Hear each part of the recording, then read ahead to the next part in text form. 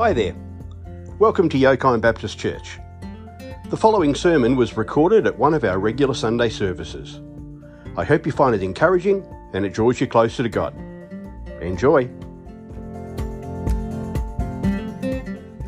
This morning's reading is from 1 Kings chapter 18, verses 16 to 29. So Obadiah went to meet Ahab and told him, and Ahab went to meet Elijah. When he saw Elijah, he said to him, "Is that you troubler of Israel?" "I've not made trouble for Israel," Elijah replied, "but you and your father's family have. You have abandoned the Lord's commands and have followed the Baals. Now summon the people from all over Israel to meet me on Mount Carmel, and bring the 450 prophets of Baal and the 400 prophets of Asherah who eat at Jezebel's table." So Ahab sent word throughout all Israel and assembled the prophets on Mount Carmel. Elijah went before the people and said, "How long will you waver between two opinions? If the Lord is God, follow him. But if Baal is God, follow him." But the people said nothing. Then Elijah said to them, "I am the only one of the Lord's prophets left, but Baal has 450 prophets. Get 2 bulls for us. Let Baal's prophets choose one for themselves, and let them cut it into pieces and put it on the wood, but not set fire to it. I will prepare the other bull and put it on the wood, but not set fire to it. Then you call on the name of your God, and I will call on the name of the Lord, the God who answers by fire. He is God." Then all the people said, "What you say is good." Elijah said to the prophets of Baal, "Choose one of the bulls and prepare it first, since there are so many of you. Call on the name of your God, but do not light the fire." So they took the bull given them and prepared it. Then they called on the name of Baal from morning till noon. "Baal, answer us," they shouted. There was no response. No one answered, and they danced around the altar they had made. At noon, Elijah began to taunt them.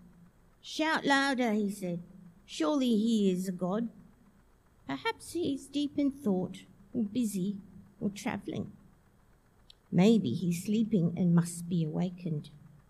So they shouted louder and slashed themselves with swords and spears, as was their custom, until their blood flowed. Midday passed, and they continued their frantic prophesying until the time for the evening sacrifice. But there was no response. No one answered. No one paid attention. The end. Amen. Just a little update. So it is New South Wales has gone into lockdown, which is not much fun for them. Whereas here in WA, as of a couple of days ago, we are back to 100%. So remember last week I said, for worship we're at 100%, for hospitality we're at 75%, for everything else we're at 2 square metres per person. All that's gone now, for now, hopefully. So we're back at 100% for everything, which is really great. But COVID hasn't been good for everyone. This is Pastor Todd Dunn of Texas. He said, "I'm not wearing a mask around my family like the CDC requests, and we're travelling, so we'll take our chances. And to top it off, we're huggers, so here you go. There will be no social distancing at our church. Faith over fear." A few weeks later, both of his parents were dead from COVID-19. This is Rick Wiles, a Christian talk show host. He said, folks, the death angel may be moving right now across the planet. This is the time to get right with God. The blood of Jesus will protect you. Do not fear. If you're living right for God, you've got no reason to fear this death angel. I'm not going to be vaccinated. I'm going to be one of the survivors. I'm going to survive the genocide. The only good thing that will come out of this is a lot of stupid people will be killed off. If the vaccine wipes out a lot of people, stupid people will have a better world. Well, he was admitted to hospital with COVID-19, which then developed into pneumonia. So did his daughter, so did many of his other family members, and many of his fellow employees that work with him. And this last one is Bishop Gerald O'Glenn, a pastor in Virginia, who said, I firmly believe that God is bigger than the virus. I'm going to keep preaching unless I'm in jail or in hospital. Well, last week he died from COVID-19. His wife, his daughters, his son-in-law are also sick. And so, you know, that you have to ask yourself some questions when something like this happens. And you go, is God not stronger than a virus? Or maybe their faith wasn't strong enough? Or did they just have faith in the wrong thing?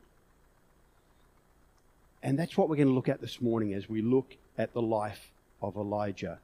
You see, like those preachers, Elijah made some very bold statements too. He summoned 450 prophets of Baal and 400 prophets of Asherah to a showdown on Mount Carmel. Now, why did God honour Elijah's prayer, but he didn't honour the faith of these other pastors?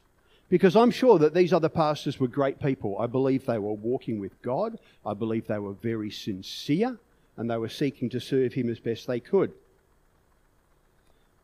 But their faith was not rewarded, and Elijah's was. So what is the difference?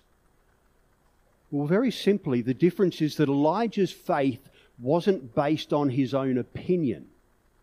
Elijah's faith was based on what God had actually said. You see, his faith was not just some general belief, oh, God's going to make everything okay. All I have to do is have faith and everything will be fine.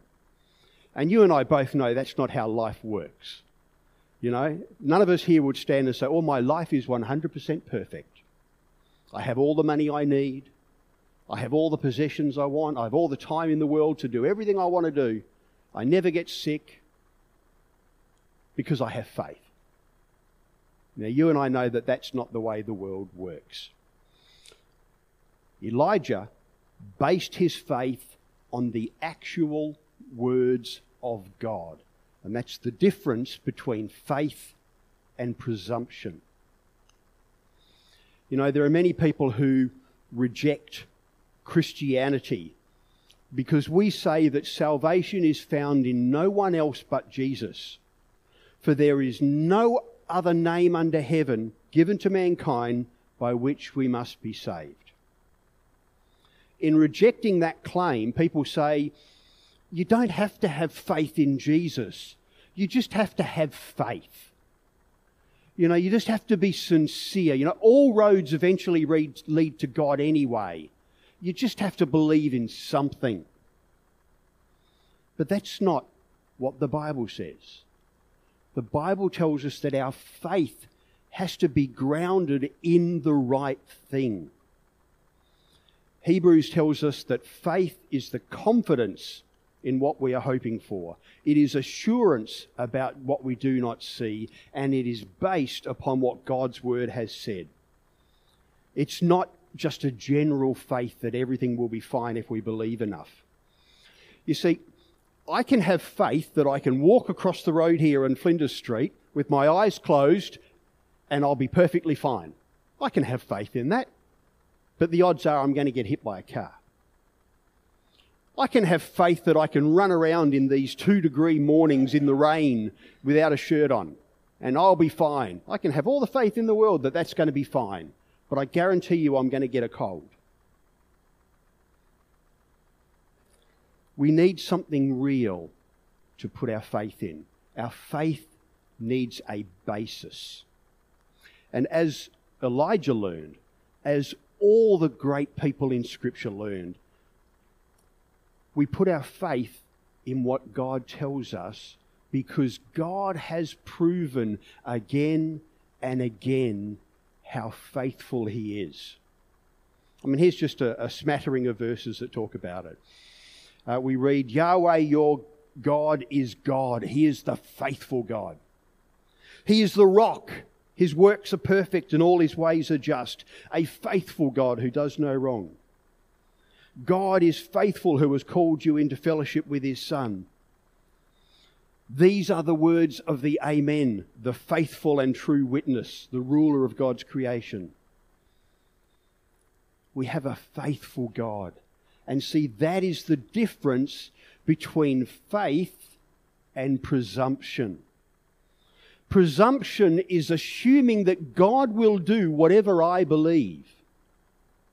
Faith is knowing that God will do whatever He says. So it's not our faith that's actually the key here. It is the one in whom we place our faith. Our faith needs to be based not just on what we would like to be, but on what God has actually said will be. And that's the difference between Ahab's prophets, the prophets of Baal, and Elijah himself. You see, King Ahab and his prophets had faith that Baal, their god of the weather, their god of fertility, would give them rain and food. They had faith in that. Baal hadn't said that. Baal was a dumb idol. Baal had never actually spoken. And what had Elijah done? Elijah had gone and said, well, my God has told us there will be no rain. And for the next 3 years, there was no rain. Their faith was not centered on a faithful God, but on a useful idol. But Elijah had been given direct instructions from God. And since Elijah had learned that he could trust God's word absolutely, he had no hesitation in challenging these false prophets. So let's have a look at which of these prophets, the 850 prophets of Baal and Asherah, or the one prophet of Yahweh, which one was correct? Now, before we go on with our story, I've already introduced you to a bunch of Auslan words. Now I'm going to introduce you to a bunch of Hebrew words. So, sorry about this, guys. Sorry. The first one is El. El, that's just the basic Hebrew word for God. Sometimes you might see the word Elohim. That's just plural. That's just the word plural. It's interesting that in the Old Testament, God, although they use pronouns and they say He is God, they often actually use the plural word, Elohim, that describes the plurality of God, which, as we know, is Father, Son, and Holy Spirit. And of course, you've probably seen the word Israel, or as it would have been pronounced back then, Israel. It simply means the house of, or God rules. God rules, this is the house of God. And so you'll recall that one of the early fathers, Jacob, had his name renamed to Israel. And then all the people that came after him were called the Israelites. The next word we have up there is Baal. And you see the Al is very close to the L. It's a local name that, again, simply means God or Lord. And there were many Baals. You know, there was Baal Berith, Baal Zebub. The version Ahab worshipped was called Baal Melkart. So there was plenty of them. And then we have our wonderful evil queen. You always got to have a real bad guy in the story. And her name was Jezebel. It's interesting, her name actually means, where is Baal? Yet the Hebrews renamed her. They called her Jezebel, which in Hebrew means dung, manure. Right? She's a pile of poo.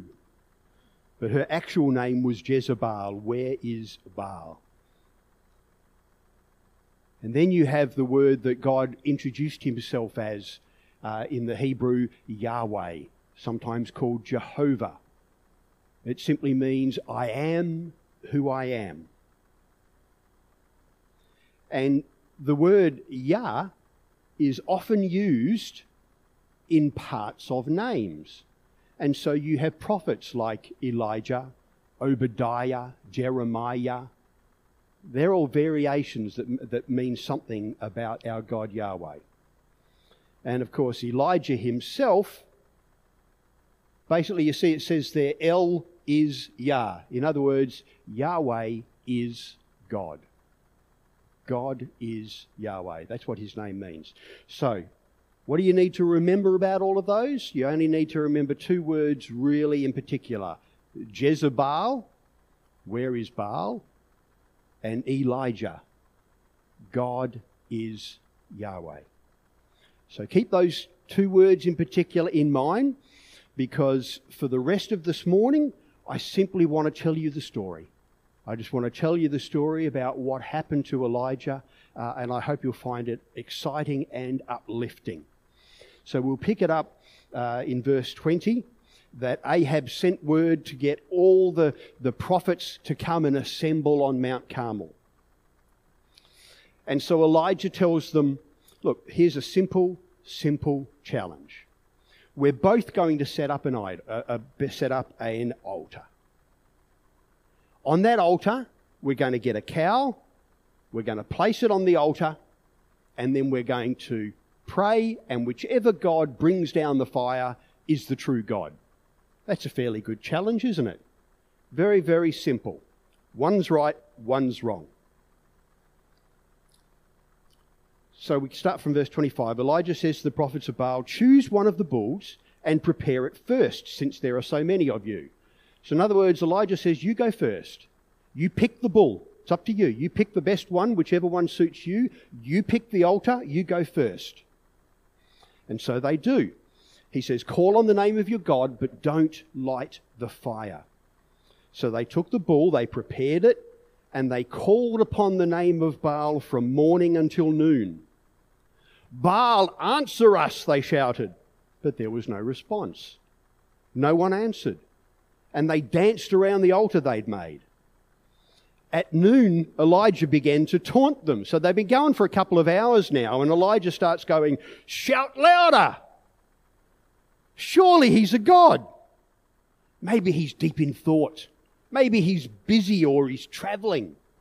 Perhaps he's sleeping and you need to shout louder to wake him up. See, basically what Elijah is saying here is, where's Baal? Jezebel. I'm not sure the Queen liked her name being used like this. Jezebel. Maybe he's asleep. Jezebel. Maybe he's gone travelling somewhere. He's taunting them. So they shouted louder, and they began to slash themselves with their swords and spears until their blood flowed. Midday passed, and they continued their frantic prophesying until the time for the evening sacrifice. But there was no response. No one answered. No one paid attention. Where is Baal? He's not answering. There's something wrong here. At first, Jezebel might have thought, oh, he's using my name, and that might have sounded good. But after several hours of that, it must have started to grate on her a bit. And there was no response. No one's listening because nobody was there. The prophets called out for hours, but, Baal had as much chance of answering as this little bit of technology does. I can pray to it all I want. I can be sincere. I can offer it sacrifices. I can slash myself and pour my blood on it. I'm not going to get an answer out of it because it is just a dumb object. So now it's Elijah's turn. Now, Elijah wouldn't use the altar of Baal. Instead, he wanted to use the altar that had been set up for God of Israel, for Yahweh. And it had been pulled apart. It was in pieces. And so he took the time to take the stones and put it back together, rebuilding that altar. So Elijah said to the people, "Come here to me." And they came to him. He repaired the altar of Yahweh that had been took down. He took 12 stones, one for each of the tribes descended from Jacob, to whom the word of Yahweh had come, saying, "Your name shall be Israel." So he got 12 big stones, and they're just sitting there watching him as he took one stone for each of the tribes of Israel. Then once he did that, he dug a trench all around it, large enough to hold, I don't even know what 2 seahs of seed is. It's supposedly a lot of seed, but it's a trench all the way around the altar. He got the wood, put the wood on top of the altar. He got the bull, cut it into 12 pieces, put that on top of the wood. Then he said to them, "Right, I want you to now go and find 4 large jars of water and pour it on the offering and the wood." So they did. They went and got these jars of water and they poured it on the offering. "Do it again," he said, and they did it again. "Do it a 3rd time," he ordered, and they did it a 3rd time. Water was running all down the altar until it actually even filled the trench around it. You see, Elijah is very, very careful here.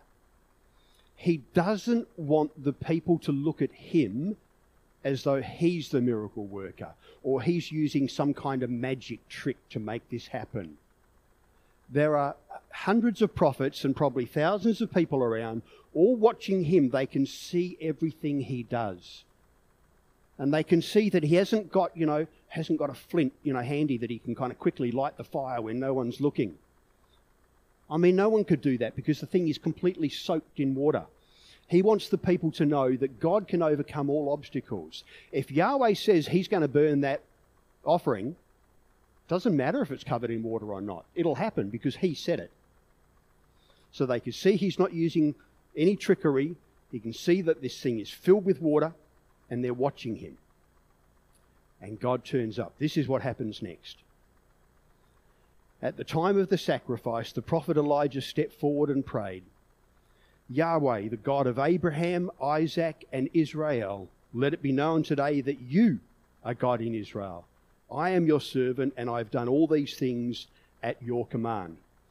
Now, I love the fact that the prophets of Baal had been there. I don't know how early they started. Let's say they started at 9 o'clock in the morning, and they kept going right through to the evening. They spent all day screaming and calling out and slashing themselves, doing all sorts of things, and got nowhere. Elijah's entire prayer lasts about 30 seconds. God doesn't need anything fancy. God doesn't need us to do any particular rituals. He doesn't need us to wave our hands. He doesn't need us to go and slash ourselves.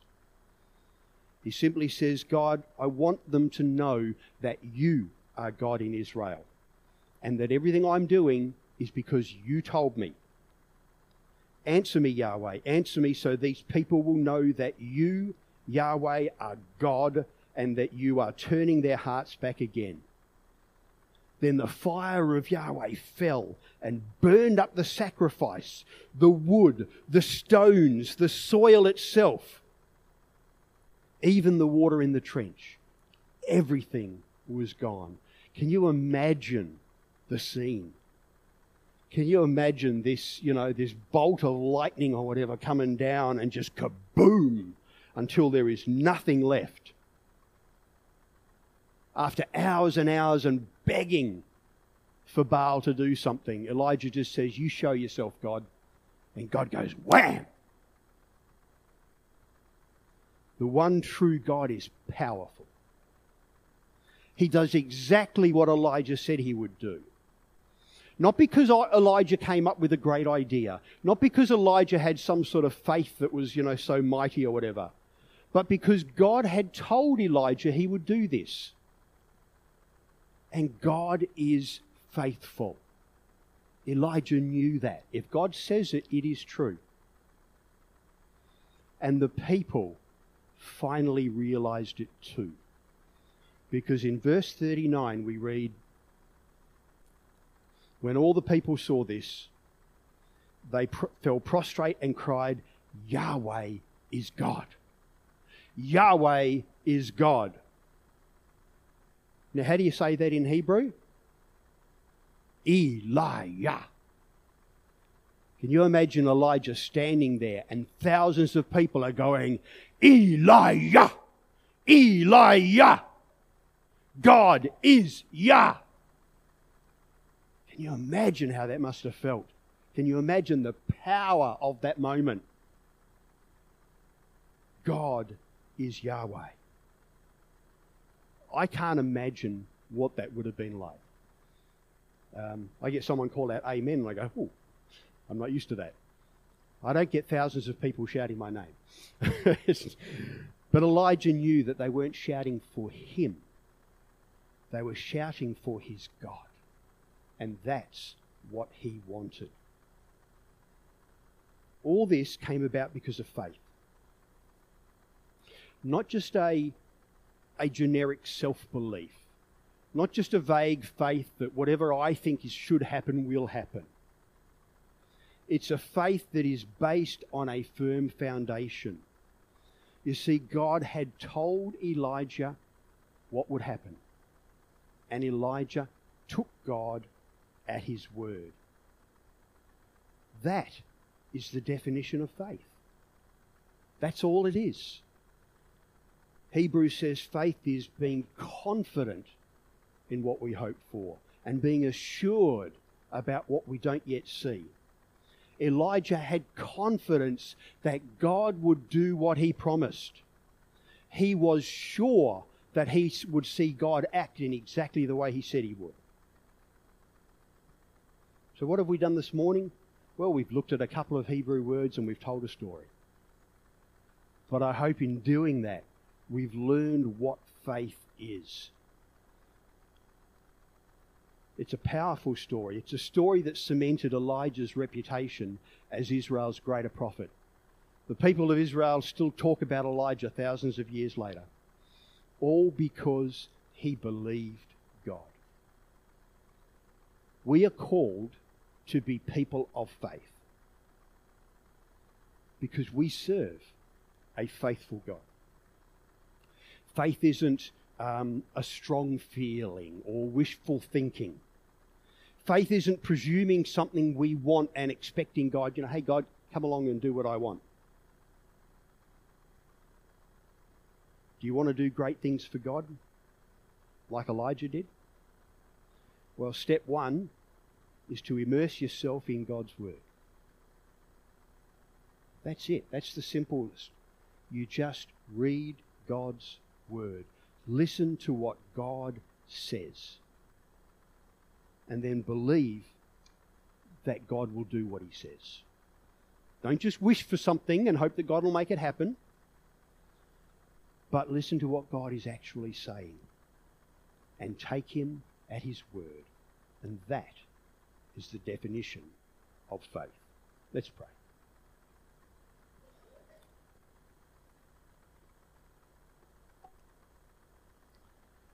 Now, wonderful, faithful God, we praise you because you are indeed a God of faithfulness. Lord, you are a God who has proven again and again that you are faithful to your word. Lord, all the stories we read in the Old Testament about guys like Elijah and Moses and every single one of them, they're not so much about those guys, but about what a wonderful, faithful God you are. That when you speak, you act. When you say you will do something, you do it. And so that's what we want, Lord. We want our lives to be filled with faith We want to know what you have to say from your word, and then we just want to act on that. We want to take you at your word, Lord. So, Lord, forgive us when we are fearful, when we doubt, or when we try and push you to do what we want you to do. Lord, help us instead to discern what you want to do, and then have the faith to go ahead and act on it. Because you are a faithful God. Lord, and the greatest promise that you've given us is that everyone who turns to you will be saved. Lord, help that to be our message to the friends and family that we meet. Not that our life is perfect or that we get everything we want because we believe, but we get the most important thing because we believe. We get a relationship with you. We get to be saved and look forward to an eternity with you, because that's what you've promised, and we know you are faithful. So we surrender our lives to you in the precious name of our Saviour Jesus. Amen. Thanks for joining us today. An extra thanks to those who have generously donated to our ministry. You can find more sermon recordings or videos on our website, yokinebaptist.church, or by connecting with us on Facebook. God bless you.